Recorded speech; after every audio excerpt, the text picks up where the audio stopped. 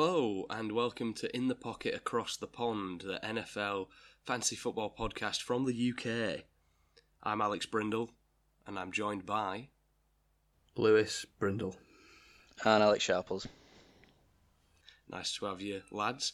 So, week 7 is done. I don't know about you, but I thought it was again a pretty bad week for fantasy and real life football.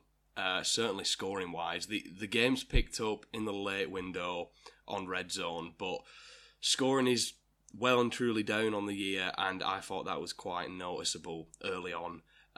Any games stick out to you though, Lou? I mean, yeah, there was a few unexpected victories this week, I thought. Like some of the teams that were underdogs, the Bears beating the surging Patriots, Mac Jones being benched in that game. All part of the Bills' grand plan, I'm sure. Seahawks beating the Chargers pretty convincingly as well. And obviously the Buccaneers and the Packers losing in games they should have been winning. So it was a week of unexpected victories, I thought. But I mean, I know that Sharples has something to say about Thursday Night Football. For all the wrong reasons. Yeah, it was another shootout. It was another great edition of Birdwatch because so far all the games have been dead interesting. But unfortunately, the Saints were slayed by the Cardinals, 42-34. Absolute shootout. But second quarter really is where it got away. 25 points scored by the Cardinals, and from there the Saints are playing catch up. Looked like they were getting close, but no cigar. So unfortunately, a lot of people start the season with thinking, how hard is it to beat these bird teams? They're just squawking around. Well, this is why it's never been done, right? This is why it's noteworthy. It's tough. So unfortunately, they bow out at 2-1. I don't think we're going to follow it close anymore. We'll probably pick up at the end of the season and just do one last check-in. But yeah, unfortunately, I couldn't make history this season. But hopefully next year, if the NFL schedulers are kind to us, we'll go again with another Birdwatch. Yeah, it's a shame. There was probably some people who tuned in just for the Birdwatch. I think bye to those listeners. Thanks for listening. Yeah, we'll come on to the Packers and the Buccaneers just towards the end of this segment. But indeed, the Thursday night game was actually quite a nice surprise, just because there was tons of fantasy points, and we're not used to seeing that on a Thursday night. I would say that the big play Bengals are also back. The big play Lions are not, though. I think that team just needs to get healthy. Obviously, nice win for the Cowboys. Bit of a rusty start for Dak, but the Lions were a really fun team to watch earlier in the season with a lot of fantasy points. And, of course, they're missing some pieces, but they need to get that sorted. The Raiders put up a lot of points against the Texans. It's a career year for Josh Jacobs so far, I would say. I just on Josh Jacobs, I was thinking that, like, running back wise, Jacobs and Eckler have just absolutely dominated for like the past month. I think it's the third 30-plus fantasy point game in as many weeks for Jacobs, and the third in 4 weeks for Eckler. Just bossing it, both of them. Yeah, Eckler's just been going nuclear, but that Chargers defense is terrible. Like, Yeah. Herbert's throwing the ball. He's throwing the ball a million times a game, but kind of to no one. And I don't know about you two, but I don't have very high hopes for the Chargers in terms of what they can get out of this season now. I mean, the Seahawks, they lost to the Seahawks, who are playing quite nice, and they have a shot of winning that division. But the Chargers are one of the most disappointing teams of the year, I would say. Yeah. I mean, Sharples, go ahead, Sharples. I mean, I was just going to mention the Chiefs that, like, the Chargers have no chance, but For me, that was the most talked about division, wasn't it, at the start of the season? The Chargers, the Raiders, the Broncos, and the Chiefs, and where are they all going to finish? But unfortunately, the Chiefs are doing fine, but Raiders, Chargers, and Broncos just can't get them together. So, yeah, I don't. Can we predict where it's going to stack up, boys, or is it still up in the air? I think it's the Chiefs. The Chiefs look great. They scored with ease at the weekend against a decent 49ers defence. I think it's the Chiefs walk that division. Speaking of them, though, the Chiefs wide receivers, Mecole Hardman had 3 touchdowns this week, 1 through the air, 2 on the ground. And Juju Smith-Schuster had his second straight game with 5 or more catches and over 100 receiving yards and a touchdown. Are we any closer to finding some sort of rhyme or reason to this wide receiver room at the Chiefs now? No. No. You're playing Travis Kelce, and that's kind of it, and maybe Clyde. Even though I don't know if you saw, lads, Pacheco was the starter. like that means anything. It just means that he was the first to stand on the field. But no, I wouldn't feel confident playing any of them. I mean, it's annoying. I was against MVS in the league, and it was annoying seeing him like take up to about 15 points, even though you were kind of like, he's not doing anything. But he was just getting some nice yardage. But yeah, Lou, you mentioned the Patriots versus Bears before. 33-14 to the Bears. Is there any better way to sum up this season so far? Yeah, just absolute nonsense, really. Like, I don't. The Patriots had been really, really good. I think I had them as my impressive victory last week or the week before. I thought they looked great. I thought this was a game that they would just walk. And yeah, well, that has been the theme this year. In games that you expect teams to do well, they crumble. Yeah, and the Bears knelt on the ball towards the end of the game. They could have put up 40 points in Foxborough, which is crazy. But of those two games that I wanted to single out, Packers 21-23 Commanders and Buccaneers 3-21 Panthers. And even saying Panthers, it doesn't do it justice. We need to say half the Panthers. They had no coaching staff. They just traded 2 of the best offensive pieces, third string quarterback, and they put up 21 points. Rodgers and Brady both struggling. Which whole situation, be it team, offense, and quarterback, are you most concerned about this season out of those two? Sharples first.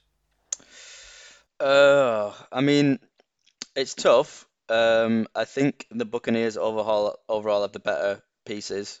Mike Evans, Chris Godwin, Fournette, I think are probably head and shoulders above what the Packers have got. Aaron Jones aside, I think all the sort of Packers wide receivers blend into one. But I think at this point in the career, Rodgers is better than Brady. It's tough. I think I'm more worried about the Buccaneers because, as I said, they've got all these weapons and yet they're still not doing anything. And it's like, what is the solution? Because I don't know what the problem is, and therefore I don't know what the solution is either. It just looks like something's not right. Whereas with the Packers, you think, right, Devontae Adams is gone. We need to settle down. Rodgers needs to get a bit in sync with the wide receivers, and things could move. But the Buccaneers, it's just if you don't know what's wrong, how can you fix it? I'd agree. I would be more worried about the Buccaneers, purely because with the Packers, same head coach, Matt LaFleur. I mean, I know he's had Aaron Rodgers his whole head coaching career, but he's a decent head coach. He gets wins. It's still his system, although you've lost Devontae Adams. Whereas the Buccaneers, I know Todd Bowles was he the defensive coordinator? Believe so, yeah. Which is ironic considering the defense has been pretty rubbish. Maybe it's because he's been distracted and he's not being able to focus on the defense. Yeah, true. So obviously him being promoted, not that he didn't deserve that promotion, but it sort of set things off whack a bit. I don't actually think him taking over as a head coach has affected him as much as whatever's going on with Tom Brady. I don't know what's happening to Tom Brady, but it's not good. And yeah, I mean, Green Bay, they've been in games, they're still decent defensively, whereas when I'm watching the Buccaneers, it's painful because, as you say, Sharples, they've got all these offensive pieces, they've got a great defense, but they're not doing anything and they're losing. Yeah, I would agree that I'm more concerned about the Buccaneers. The Packers, they're putting up consistently more points, and you can kind of see that the Packers are still working things out with these new wide receivers and how to use those 2 running backs. So you can give him a little bit of a pass for that, and I too think Matt LaFleur's a good head coach. The Buccaneers, it's kind of like your players are already ready, set to go. Fournette, Evans, Godwin, they're all there, ready to be used. The defense is there, and yeah, Brady he looks distracted, and I didn't think it could get any worse than the week before, but it's a shocking loss, and they really need to pick it up because that division's there for the taking. So worst division in the NFL. Definitely the worst division in the NFL. No, it is. There's no one in the NFC South has a winning record. Yeah, it's just it's frustrating watching the Buccaneers because it just doesn't seem like Tom Brady's dialed in, and he owes Todd Bowles more than that. It's a bit weird that Bruce Arians is still knocking about. I feel like that's kind of undermining what they're trying to do. But yeah, so we're in agreement of the Buccaneers there. But what about our three little categories for the week? Not buying it win. Lou, what's yours? I went with the Bears because I know they gave the Patriots a beat down, but I'm still not buying it over the course of the season. Sharps? Yeah, Panthers for me. Impressive win against the Buccaneers, but as we've said, there's something definitely wrong with the Buccaneers. And for me, trading all those players away, they're just giving up the white flag. I think they're going to start tanking. And yeah, I just don't trust it long term. Yeah, I have the Panthers for the exact same reasons. What about an impressive victory, though? Sharples, back to you. My impressive victory was the Seahawks. Put up a lot of points against a good Chargers team. I think special mention to the Bengals, but Seahawks for me really coming out and showing that they are a team to be respected. So yeah, them for me. Luke?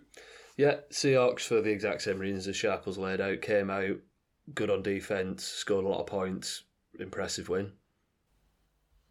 Yeah, nice. Mine's the Bengals.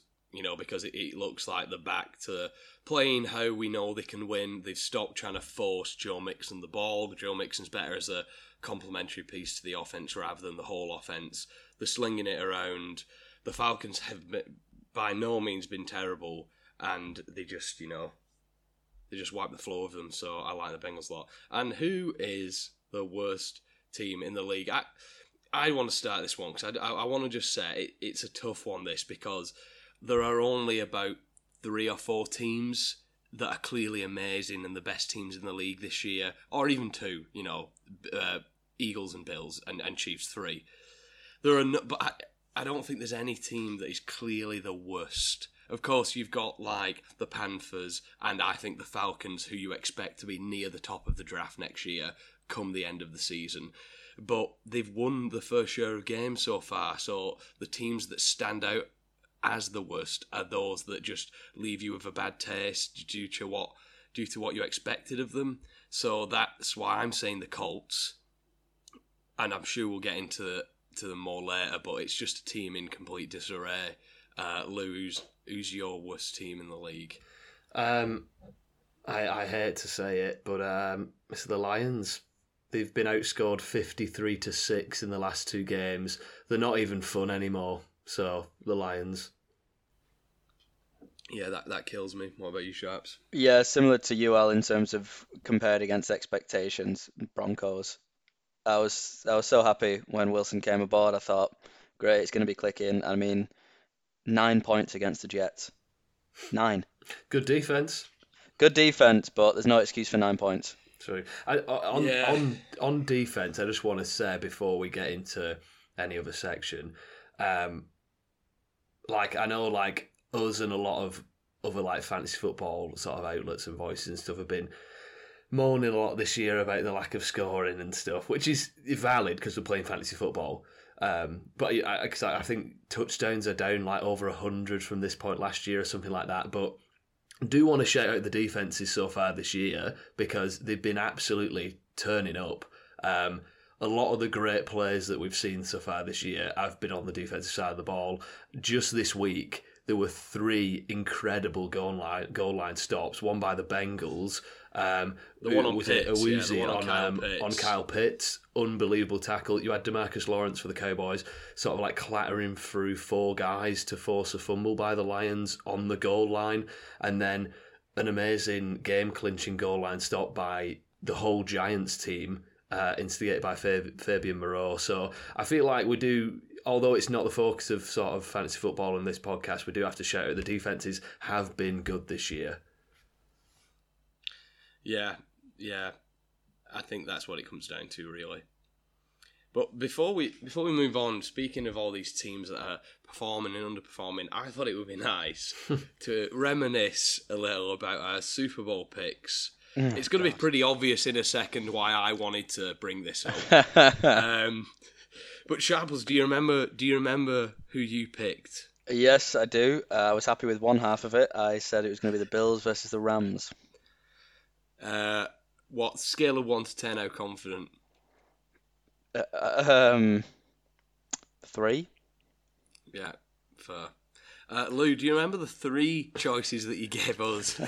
I forgot he'd done that. Enlighten me. I'll give you them, and then you rank them into most to the least likely to happen. Bills versus Rams, Chargers versus Bucks, Vikings versus Colts. Oh my! Is that the order? Yeah, that's the order. Even though that top one is very unlikely anyway. Wow. Cool. I can't believe you said that last one. Listen, this was the start of the season before Matt Ryan died. And yeah, just to throw it out there, mine was the Bills versus the Eagles. But let's move on to the worst part of the podcast. Lou, I'm going to throw it over to you to run us through the injuries this week. Yeah, this section's getting longer and more painful each week. So Breece Hall, season-ending ACL tear, gutting really for fantasy teams, but gutting for this player. You hate to see these young guys like, Breece Hall, Javonte Williams suffer these big injuries, but seems to be happening a lot more recently. I don't know why. Maybe it's the turf. Whatever reason, it's not good to see. So Breece Hall's done for the year, unfortunately. Mike Williams suffered a high ankle sprain. He's going to miss some time. And on the Chargers, J.C. Jackson, big defensive piece for him, also season-ending knee injury.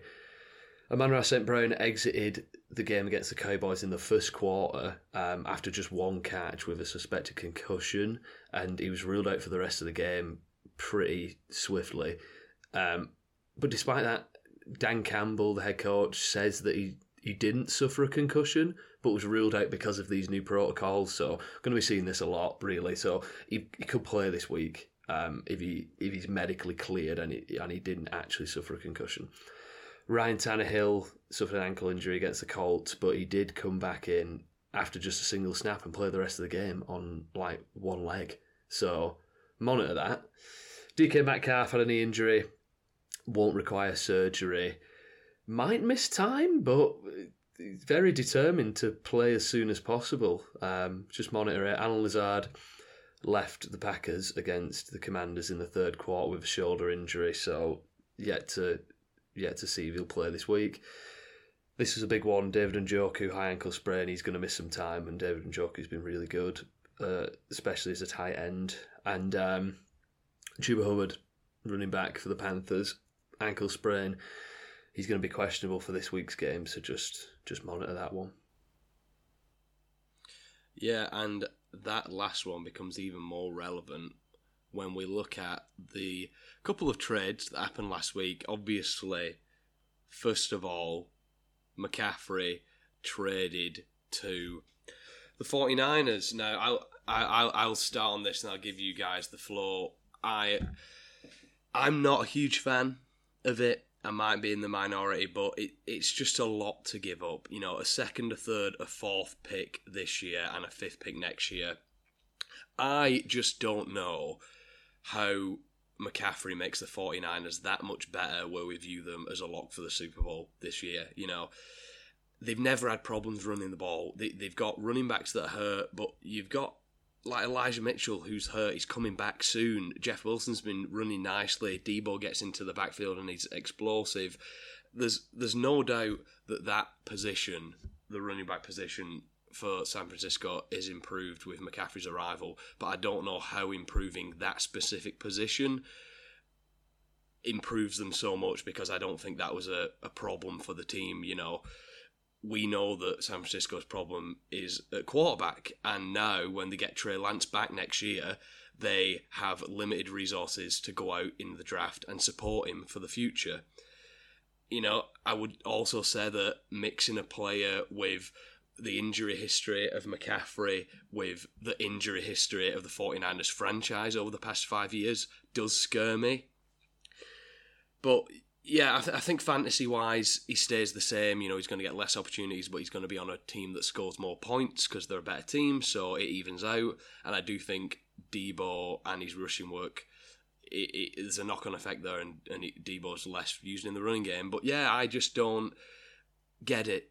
Really, I don't know how McCaffrey improves this team to the point where I assume they think he's going to improve them to take them to the Super Bowl. But as I keep saying, I don't think running the ball was an issue for the Niners. What do you two make of the trade?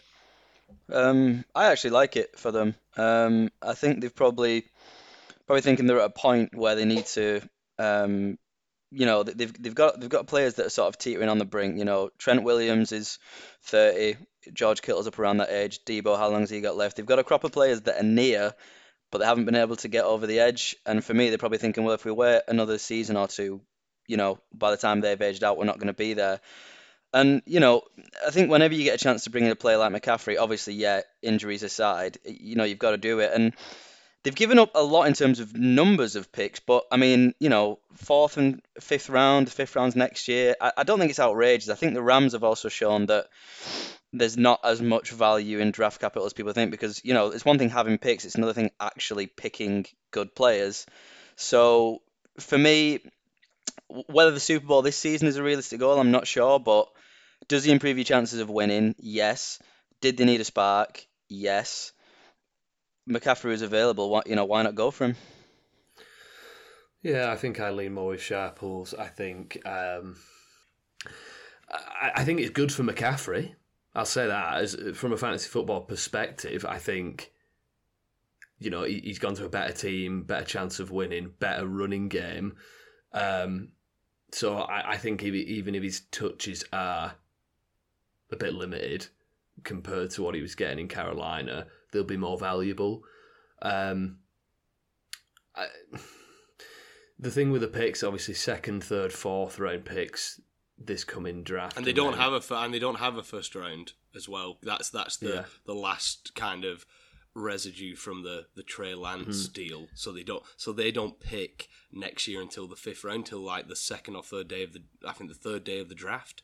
There's no point in them being there for the first 2 days. Yeah. So, I mean, all I'll say is, better work out, and they better do pretty good this year and next year, because, as you say now, they've not really done much to help the young quarterback, who I assume is going to come back and be the starter. But overall, I'm favourable. I think it's a good move for McCaffrey, and ultimately a good move for the team. Just let's see it then. Let's do something with it. Yeah, I mean, as we said, we agree on the team, although I think I have to disagree from a fantasy point of view for McCaffrey. Lou, as a McCaffrey owner, I would much rather him be on that Panthers team getting 20-25 carries a game and just see what happens. True, yeah, but this is the debate. It's like, would you rather 25 carries on a sort of poor Panthers offense, or 13 carries on a San Francisco offense where he could come on and score 2 touchdowns? Like, it's one of them. It's like they're going to be more valuable touches. I get it, in fantasy football, volume is king, but it just seems like he's gone to a better offense. Yeah, I agree with that. Like, I just think it's a lot to give up for McCaffrey, to be honest.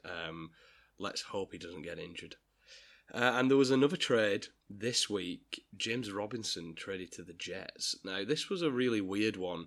It was like it was already queued up before the weekend, even though it can't have been, because the trade's clearly a reaction to Breece Hall getting injured, but Robinson had no carries on Sunday. So, it's very nice for ETN because he looks great, even though he is quite, small, so you don't know if he can be a bell cow back. But the Michael Carter owners were kind of celebrating for about 12 hours. Yeah, what do you lads make of this one? I'm not really sure. I don't know. It's sort of like, I don't think it makes you any more excited about James Robinson, and it certainly doesn't make you any more excited about Michael Carter. If you've got Travis Etienne on your team, then congratulations. You've got like we told people to do 2 weeks ago. We said go and get ETN. Yeah, but I don't know. I think I admire the move by the Jets because the move suggests we're in win now mode. The Jets aren't winning the Super Bowl, but I admire it. I think I think it's the right mentality for this team who have been overachieving. Let's keep overachieving, basically. I prefer it for, again, as a James Robinson owner, I prefer it for him just because the last few weeks in Jacksonville, fair play to Etienne, he completely just took over the reins. So for me, I'm going with the mindset of, well, anything's better than the situation he was currently in. He's on the last year of his contract. I think the Jags, to your point, Al, about it seemed like it was prearranged. I think they've been looking for a trade for him all season. Hall's gone down. They've probably rang up straight away and gone, here's James Robinson. And yeah, for the Jets, I think it's a blow because I do like James Robinson, but he's not shown himself to be as dynamic as Breece Hall. But as you said, Lou, I think they're playing with house money this season. They're already overachieving, and so it's better to grasp at staying relevant, I think, than not. So yeah, will he be there next season? Probably not. But if he plugs a gap for a bit, then it works for all parties. Yeah, exactly. And see what they've got in him, really. Yeah, and I just obviously triple down on Travis Etienne. If you own him, then well done. Yeah.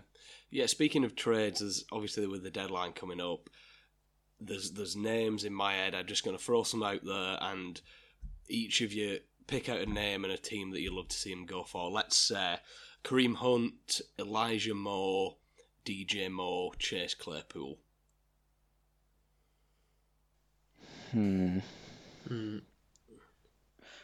I would like Claypool to Green Bay. Oh, I was going to say Elijah Moore to Green Bay. Lou? I think DJ Moore or Claypool or Elijah Moore, any of those three wide receivers to the Browns would be interesting because the Browns need pass catchers, really. Donnie Peeps-J is fine. Amari Cooper is decent, but they're just missing something. And even if, this wouldn't happen, obviously, because, the Jets, who have Elijah Moore, have just traded for James Robinson, and Najee Harris is at the Steelers, and DJ Moore is at the Panthers, who are sort of tanking. But it'd be interesting. You could, trade Kareem Hunt for one of those guys. Because, any team could do with Kareem Hunt. Solid running back. Oh, yeah, more than solid. Kareem Hunt's shown to be a good enough starting running back in the league. Obviously, there was reasons why he got kicked off the Chiefs, but it does seem like he's ready to go because the usage isn't what it's been. I will say that it's a nice idea thinking of all these young, talented wide receivers like the two Moores and Claypool on the Chiefs, but I think the Chiefs this year have shown us that that's not what they're doing anymore. It's totally not what they're doing. But as Lou always says, we love accountability on this show. I've got the spreadsheet up, lads, of our player picks last week. And it's a fantastic week because we've got what will be the worst pick of all time Lou, do you want to run us through it? Just run us through the whole story, then, Lou. Run us through it all. Well, I told you. I told you my wide receiver pick was Alan Lazard, and he got injured. He did fine. So there we go. I thought, as a mark of respect for a man's last game in the league, I would pick Matt Ryan. Just because he's had a great career, so I was just picking him for the career more than the week. Matt Ryan he was my pick last week. He went 33 for 44 through 243 yards, 1 touchdown, 2 interceptions, scored you 9.92 fantasy points. And he has subsequently been permanently benched by the Colts, who are going to ride with Erlinger. Matt Ryan is done for the year inexplicably. Matt Ryan, that's it. Al, can you tell us more about what went on and not humiliate me any further? Yeah, I mean, let's just say that. So you've retired someone, Lou. So that's the worst pick ever. But it was a really strange one because it kind of came out. It's kind of like they tried whispering it. It was like, oh, by the way, Matt Ryan's not playing for the rest of the season. And it's a bit like, it's not come out as in out for rest of season because of an injury. They did say, oh, he's got an injury, so he won't play the rest of season. And he won't be the backup either. That's going to be Nick Foles. So it was a bit strange, but there was some clarity yesterday.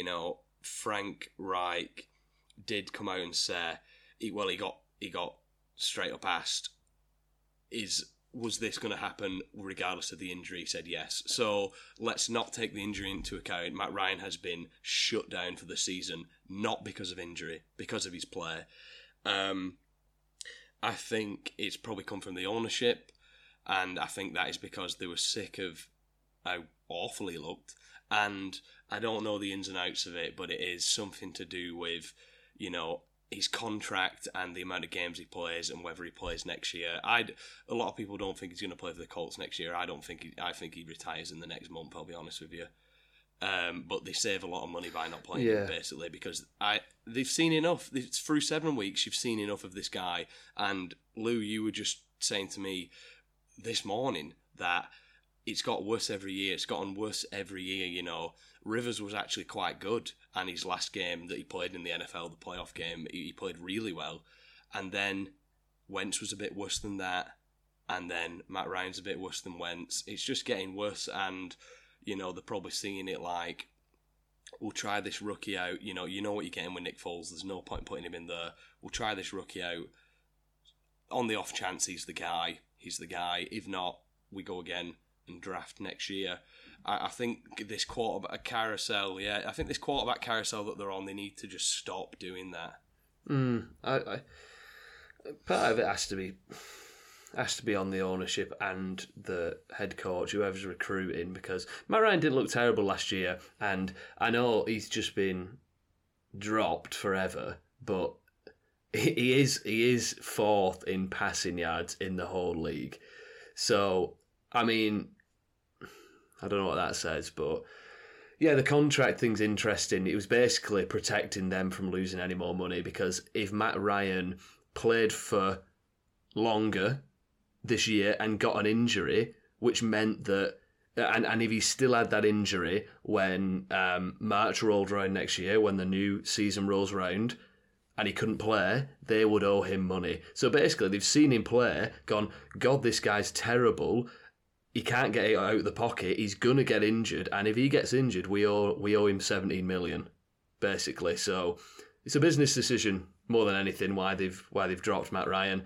Don't get me wrong, if he was playing great, this would not have happened. They've sort of, his poor play has led to this, but it is a business decision. It's not, it's not entirely on Matt Ryan, really. But what do you think, Sharps?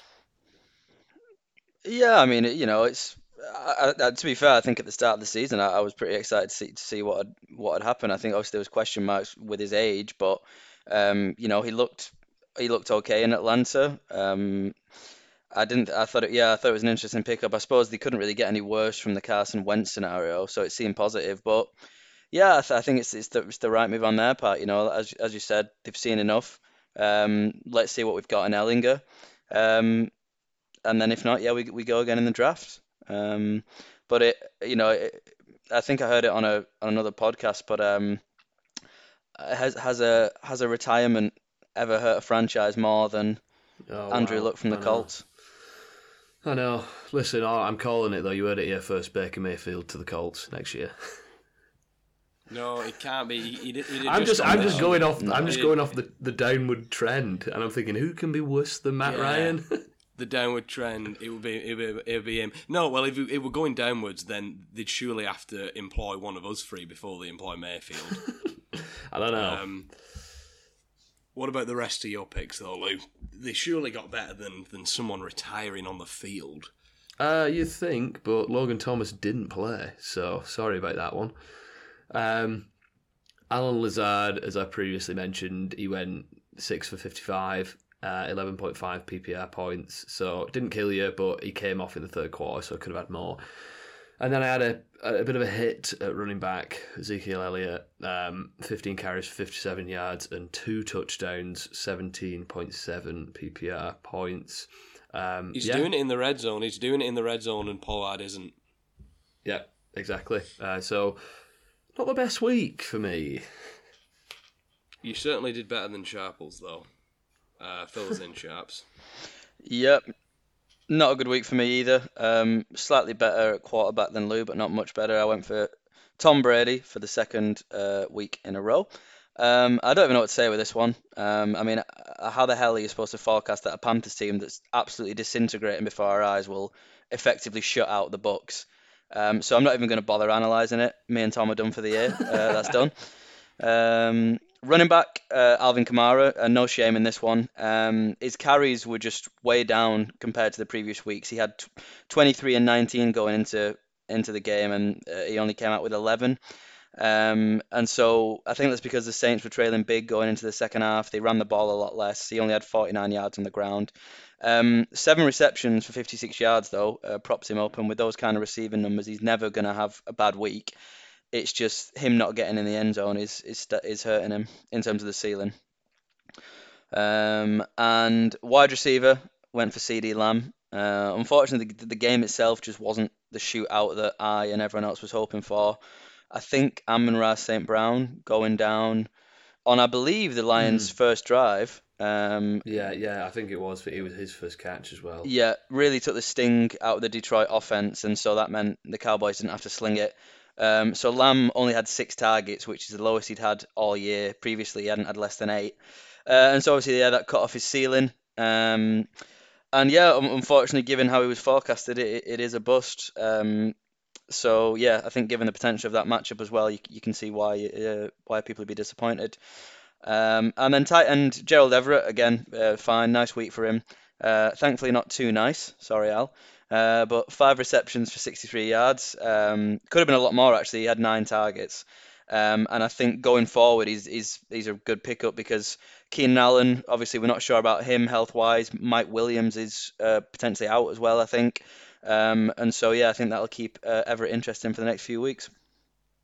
Yeah, Everett's a really nice player. I've got him and Darren Waller in the league, and obviously Waller coming off the injury. The next month's going to be tough to choose between them. But in terms of my picks, I went for Tua, 15.9 points. It was a nice game back to see against the Steelers as well. It's not the easiest matchup, so, he's not killed you, but he's done fine. But big breakout game for Ken Walker. 28 fantasy points, 168 on the ground, and 2 touchdowns. This guy is the real deal. Very excited about him season long. He's already locked in. Forget about it. He's just got that ability to bust a huge run, and it's just gold dust in fantasy. Hopkins, wide receiver, did not miss a beat. Target machine, 20 fantasy points. He's locked in every week. And Hayden Hurst, off his projection, he was a hit with 10 fantasy points. Did do the revenge game against the Falcons like I thought he would, but it's mainly because the Bengals throw the ball all the time. Can I just ask Al quickly, when you were watching Ken Walker break off that 71-yard touchdown, were you thinking, oh great, this is a hit, or oh no, Sharps is about to beat me this week? I was thinking, oh no, Sharpers is about to beat me this week, obviously. Just checking.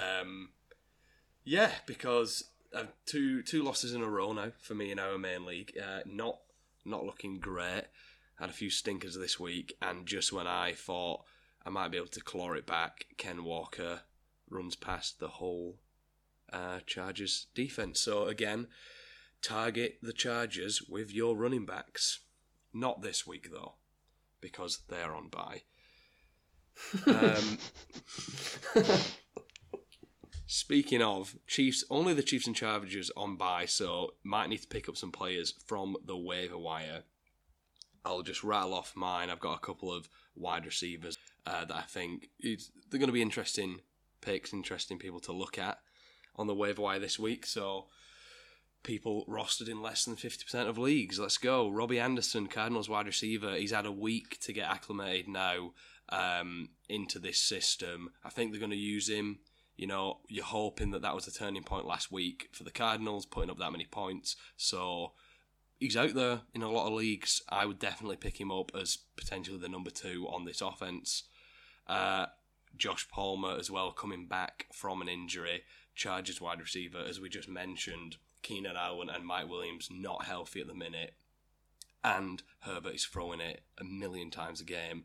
Might be the week to get him if you've got a spare bench spot and you can sneak him in while the Chargers are on the bye week, then do so. If you haven't though, wait until next week and pick him up, but he could be a key part of the offense. As a player that had a lot of buzz coming into the season, I thought, and you've not seen much of it yet. We're hoping that's just down to injuries. And yeah, Lou, who've you got? Gus Edwards, running back for the Ravens, looks like he's the preferred option at running back. Came back this week, first game of the season, straight away led the team in attempts and also scored 2 touchdowns. So we know that they like him in Baltimore, so I'm confident with Dobbins out. If Gus can stay healthy, he's going to lead that backfield. And another running back, Jermichael Hasty of the Jaguars, he's rostered in no leagues, because why would he be before this week? But looks like he's now going to be the number 2 in the Jags backfield behind Etienne. So bit of an insurance pickup first and foremost, but he has actually been used already this year in a few games. He's even scored a touchdown already, and as you mentioned a little bit before, Al, Etienne doesn't really fit the mould physically of your typical workhorse running back, so I doubt they'll go all out with him. That's a surefire way to get him injured, actually. I'm not saying it's going to be like a sort of 50-50 split that Etienne had with Robinson at the start of the year, but maybe 70-30, 75-25, Hasty and Etienne, so I think he's worth a pickup. Sharples?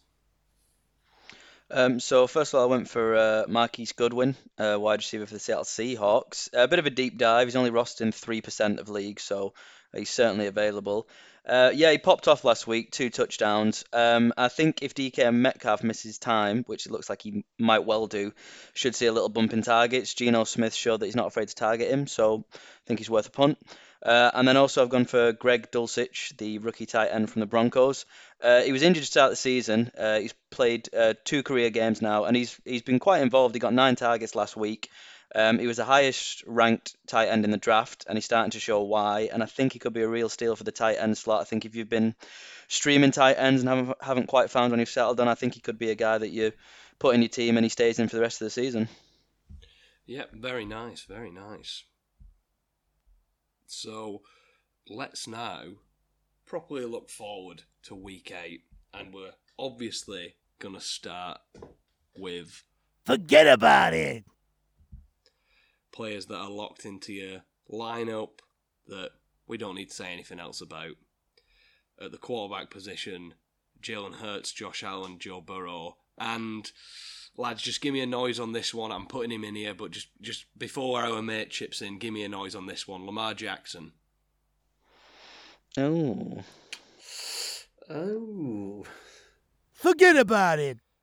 At running back, Saquon Barkley, Derek Henry, Josh Jacobs, Alvin Kamara, CMC, Taylor, Chubb, Pierce, Mixon, and new addition Ken Walker. Forget about it.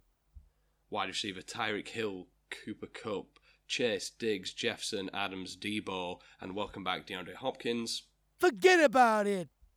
And sitting there all alone this week, tight end Mark Andrews. Forget about it. Have a guess, lads. Why Mark Andrews is there all alone this week? Because Chiefs on a bye. It's just because Travis Kelce isn't playing. That. Although, after last week's performance, Al, I might have to challenge Mark Andrews' forget about it status. He was a bit banged up. Okay. Yeah, no, I'm joking. But that man, 0.4 fantasy points. The man physically hurt me. If he's not going to play, don't play him, and then I'll find a tight end stream. Don't put him on, give him 2 targets, and then 1 rush. I'm not going to get into this now, but I was not happy with that. Look, Sharples, can I forget about it, friend? Go home now. He's done his job. He was waiting. Sorry, mate. Sorry, mate. Yeah, I know, he's waiting for you. He was waiting. No, it's fine, pal. Yeah, we're keeping him in. Thanks. Week 8 player picks, though. Players who were getting into our spreadsheet. We're going to add these up at the end of the season, but players who we really love this week in Week 8. Lou, give me your wide receiver first. I'm going to go with Chris Olave this week, wide receiver for the New Orleans Saints. Through the 6 games played, the Raiders have given up 13 passing touchdowns and nearly 1,600 receiving yards and only had 3 interceptions this year, and that's who the Saints are playing. So they're against a secondary that's been pretty rubbish. The Raiders are also allowing the highest quarterback rating in the league and have recorded the joint fewest sacks in the league. So the defensive line has also been crap. Whoever's at quarterback for the Saints, whether it be Andy Dalton or Jameis Winston, should have plenty of time and opportunities to connect with the wide receivers. Olave leads the team in targets, receptions, and receiving yards, so he's sort of been thrust into that number 1 wide receiver role due to injuries to Michael Thomas and Jarvis Landry, but he's delivered and he's looked great, and I think he keeps it going this week. Yeah, what's the deal with them not properly announcing who the quarterback is? It's like the guy who used to be the Bears coach on the staff now. What was he called? Him who thought he could trick people by not. What was he called? That Bears coach. Yeah, is he on the staff at the Saints or something? It's not exactly like going, oh, we might be starting, Lamar Jackson, or Patrick Mahomes, who the rushing quarterback, or the one who can just launch it. It's Andy Dalton or Jameis Winston. Who cares? It's the same. Yeah, I know. I've never known 2 players to be so similar in the play. By the way, just getting an Athletic notification now. Mike Williams is going to be out minimum 4 weeks. So I'd be surprised if they don't put him on the IR. Sharples, though, what's your wide receiver saying? My wide receiver, I've gone for Tyler Lockett of the Seattle Seahawks. I think DK Metcalf is questionable, but from what I'm hearing, it's looking like he's set to miss what would be his first game ever through injury. Never missed a game for the Seahawks, which I thought was mad. But Lockett's been averaging a healthy 8 targets a game while Metcalf's on the pitch. So with him off it, I think the extra volume freed up should prove valuable. Giants defense aren't, they're no joke. They're the 3rd best against fantasy wide receivers, and they will bring the pressure into Geno Smith. But he's won my confidence this season. I think he'll find Lockett on some big plays.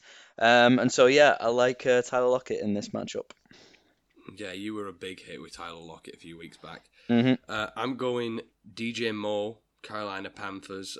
This one's pretty simple. I'm just shamelessly chasing last week's 10 targets, hoping that was down to PJ Walker's tendency of targeting DJ Moore, because he does target him on average about 9 times a game over the past 3 seasons when he's played. He's just super talented, and he's got the best matchup for wide receivers in the Falcons this week, so I am picking DJ Moore. Lou, who's your tight end? Tight end, I'm going Harrison Bryant of the Browns. David Njoku's he's been decent this year. Njoku's been catching 5 or more passes and gaining 70 plus yards in 4 of 7 games played. but as mentioned before, he's injured now, so Bryant becomes the tight end starter. And Bryant's been decently involved as the backup anyway, seeing 4 or more targets in 4 games.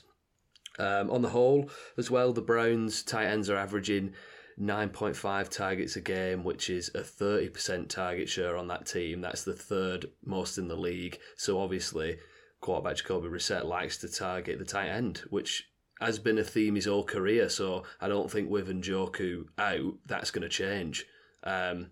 And this week, they're against the Bengals defence, who've given up the 7 most receptions and yards to tight ends. So, with Njoku injured, Waller's still questionable, Kelsey and Gerald Everett on buys, and a handful of pretty hard matchups for some notable tight ends, I think Bryant could be a decent start. Yeah. Sharples? I've gone for Dallas Goedert, tight end for the Philadelphia Eagles. He was on a bye last week, and the week before he had his worst fantasy output of the season against the Cowboys. But in that game, he was being asked to block a lot more than normal because the right tackle for the Eagles, Lane Johnson, went down with a concussion.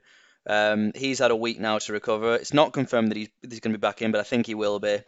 And so with that, if Johnson's back in, Goddard should be back running route, showing why he's in that top 5 tight end conversation. So yeah, Dallas Goddard this week for me. And I'm going Pat Freiermuth of the Steelers. Look, he's just he's necessary to this team. When he's on the field, he's got guaranteed targets, around 8 a game, and his only bust week has come when he got injured and knocked out of the game. Even this past week, he was on the field for 20% fewer snaps than he usually is, and he still had 9 targets and 8 receptions. So, we always said chase opportunity, especially at the tight end position. The Eagles matchup it's tough, and it's tougher than it looks on paper as well. But as I said, he's just essential to this offense, and he has to be started weekly. And like Lou and you just alluded to, Sharples, it's pretty stingy this week at tight end. It's hard to pick, so you go in with the opportunity, and I'm going Pat Freiermuth. How about running back, Lou? Going to go with Miles Sanders, Philadelphia Eagles. He's seen at least 15 opportunities in every game this year. He's 7th in rush attempts per game, and he's averaging over 80 rushing yards per game, which is fantastic numbers.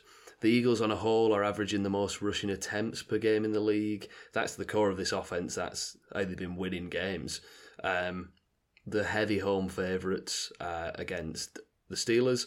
Vegas has them like 10.5 point favourites. So Pittsburgh haven't been a defence that's scared you all year, really. The middle of the pack against the run, and they're giving away bottom 12 numbers to fantasy running backs. So I think the game script is going to allow Philly to run the ball as much as they want to, and that'll give Sanders plenty of work and scoring opportunities. I like that. Sharples? Yeah, I've gone with the man that we've been hyping up this episode, running back for the Jacksonville Jaguars, Travis Etienne. In the past few weeks, he's been taking the bulk of the workload in the backfield, but obviously now with Robinson out the way, there's scope for even more touches. The Broncos are no pushover on defense, but with that volume, it's just too tempting to pass up, especially when you combine it with the potential receiving work. I think the game itself isn't going to be brilliant. It might be quite low scoring, but to be honest, in those kind of games, running backs don't tend to suffer that much because it's sort of like a grind it out, unlike wide receivers. So not too worried about the match. I think, purely because of the volume and the talent, I think Travis Etienne will have a very nice week this week. I love that. Etienne was going to be mine, but you got the first Sharples. So instead, I did a bit of maths. I'm going to do a bit of maths. I'm going to have opportunity plus matchup plus eye test, and I'm going with Raheem Mostert. So opportunity, almost 20 touches per game. Matchup, Detroit, they're awful against the run and the leaking points. And eye test, I think he's the fastest guy I've ever seen. So all of that adds up to a lineup lock for me on Raheem Mostert this week. And round us off at quarterback, Lou. Right, so after we all shared a nice slice of cake at Matt Ryan's retirement party there, wanted to play it safe this week, go with a player of consistency who's reliable, never been divisive. So that's why I'm going with Daniel Jones. At least he's not going to retire. He's too young. True. He's been leading this Giants team to some impressive wins, to be fair. I know the defence has shown up, but they still need to score points to win, and Jones has been playing a key role in that. This week he's up against the Seahawks defence, who are bottom 10 in yards and touchdowns and fantasy points given up to quarterbacks. They've also given up the 7th most rushing yards to quarterbacks, and Down Jones is averaging 50 rushing yards a game. So I think this is going to be a very competitive game. It's going to force Jones to move the chains in whatever way he can, which he has been doing all year. And yeah, I think the only worry is in Seattle, let's hope it's not windy. Sharples. Yep, I too have gone for a model of consistency at the quarterback position. I've gone for Tua Tagovailoa for the Miami Dolphins. I just think that with DeAndre Swift and St. Brown both hopefully returning back into the Detroit lineup, Tua will have the need to keep pushing the tempo on offense. I think it should hopefully be quite a high-scoring game. And he's got two absolute studs in Tyreek Hill and Jalen Waddle to throw at.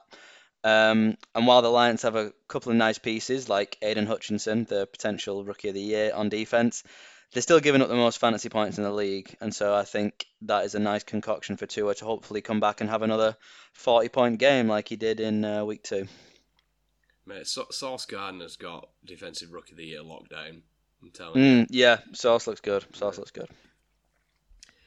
I'm going Kyler Murray for my quarterback this week. He was actually pretty good for fantasy last week, considering he only threw 1 touchdown. He had 17 points. And this week he plays the Vikings. You're hoping for a shootout here. You know, he's got a nice 49-point over-under. And he has Hopkins back, which, like I said last week, this offense clearly benefited from that familiarity with Hopkins because they've been successful with him in the past.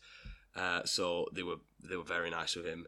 The other day, even though there was a couple of defensive touchdowns for the Cardinals, but you know the offense did look a lot better than it has done.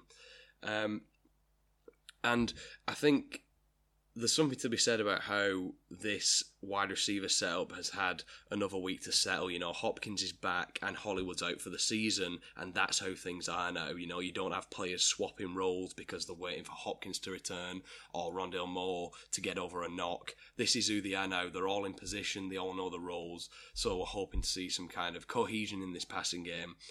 Also, the 2 Russian quarterbacks that have played the Vikings so far this season, Hurts and Fields, both got around that 50-yard mark, so Kyler could have some success on the ground if, you know, Cliff Kingsbury decides to grow a brain and run him. So, yeah. And I'm pretty sure I heard he's completed Modern Warfare 2, so... Oh, love it. Love it. So, is he 100%ed it, though? Oh, maybe not, so... Manage your expectations. Maybe he plays online. Well, week 8 matchups. Our clocks go back this weekend, by the way, so we get a London game and a 5 p.m. red zone start. So best weekend of the year. Oh yeah. I will say before we get into your tier list, Sharples, I will say that this is possibly the most fantasy relevant Thursday night game we've had yet, with the Ravens at the Bucks. But I mean, I was torn on this one because on paper, yes, would 100% agree. But obviously, given Buccaneers' ludicrous display last week, I think it's a bit more up in the air. But I mean, there's still. I don't think it's still changed how many players you've got in this game if you're a fantasy player. Oh no, definitely not. You're starting them all. It's just you're a bit more nervous than you'd normally be. Yeah. What about that tier list though? What's it looking like this week? What's the distribution? Better than in previous weeks, I have to say. I'm maybe a bit optimistic on these two for the great games, but I think with the return of Hopkins, the Vikings Cardinals could be a bit of a shootout. And also, it could end up being a blowout, but I think the Bills Packers will end up being quite close. I think if you're a betting person, I would certainly bet on Packers to beat the spread. And I think that could be a bit of a nail biter. Yeah, I was about to say it's currently minus 10.5 for the Bills. I expect that line to move because I can see plenty of people, myself included, taking the Packers there. You know, I know the season hasn't been good, but you're giving me 2 Aaron Rodgers and 2 scores. Come on, yes, please. I think The Raiders and Saints could be a sneaky good game. And it's funny that the Patriots at Jets and Giants at Seahawks are both games that, coming into the season, you would not have thought would be as interesting as they are now. Lou, what games are you looking forward to watching or not watching? I'm looking forward to watching the Giants and Seahawks game, like you just mentioned. Two teams who both look good, who are very much overachieving in terms of what people thought of them, and I think that can be a really close competitive game. In terms of the Ravens Buccaneers, would have been excited for that at the start of the year.